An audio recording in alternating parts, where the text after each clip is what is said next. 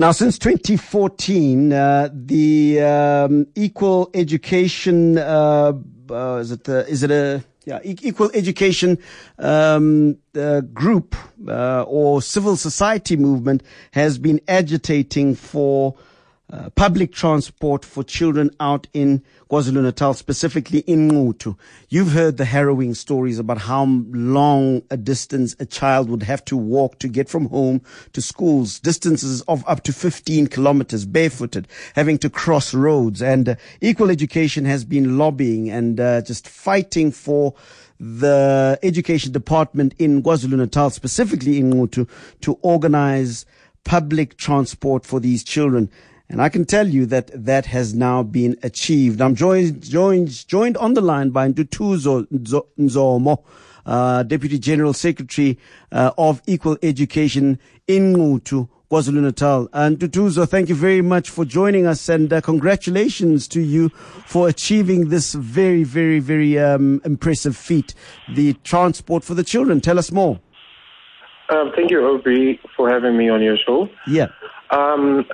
So at the current moment, we are in Nquthu, where we are checking a court order from last year, where the court order basically said that the Department of Education in KwaZulu-Natal needed to provide transport for 12 schools that we had identified as equal education in desperate need of scholar transport. So they were meant to deliver, scholar transport to these schools before the 1st of April, by the 1st of April. So since schools were closing and the 1st of April in 2018 was on a Sunday, they then committed to providing buses on the 10th of April. So that is why we're here at the current moment. And we've been checking all of the schools that the department was meant to provide scholar transport to. And so far, we're really impressed, and we are happy to see that there is some form of, transport that is being provided to all the 12 schools. There might be small, issues that will raise at some point with the department, but it's been a long journey. The community is happy, the learners are happy, and even the principals.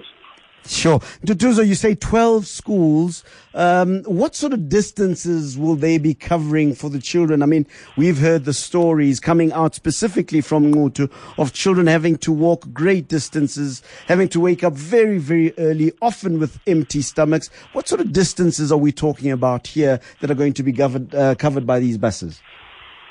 Well, it varies from school to school and from learner to learner. Some learners walk more than 10 kilometers to get to school, and you find that primary school learners are made to walk 5 kilometers to get to school. And those are some of the things that we've been raising with the department.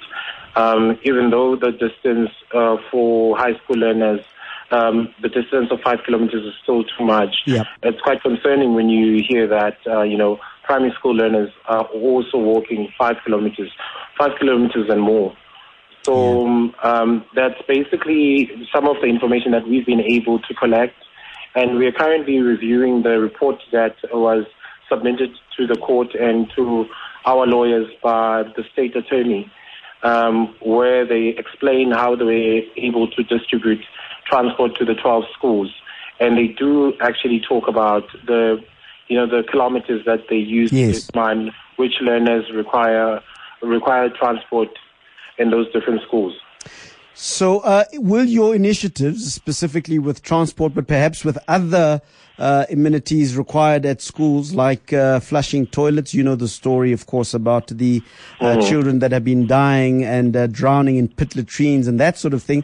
Will your efforts be rolled out to the rest of the country, and will you be looking at things such as pit latrines, for example?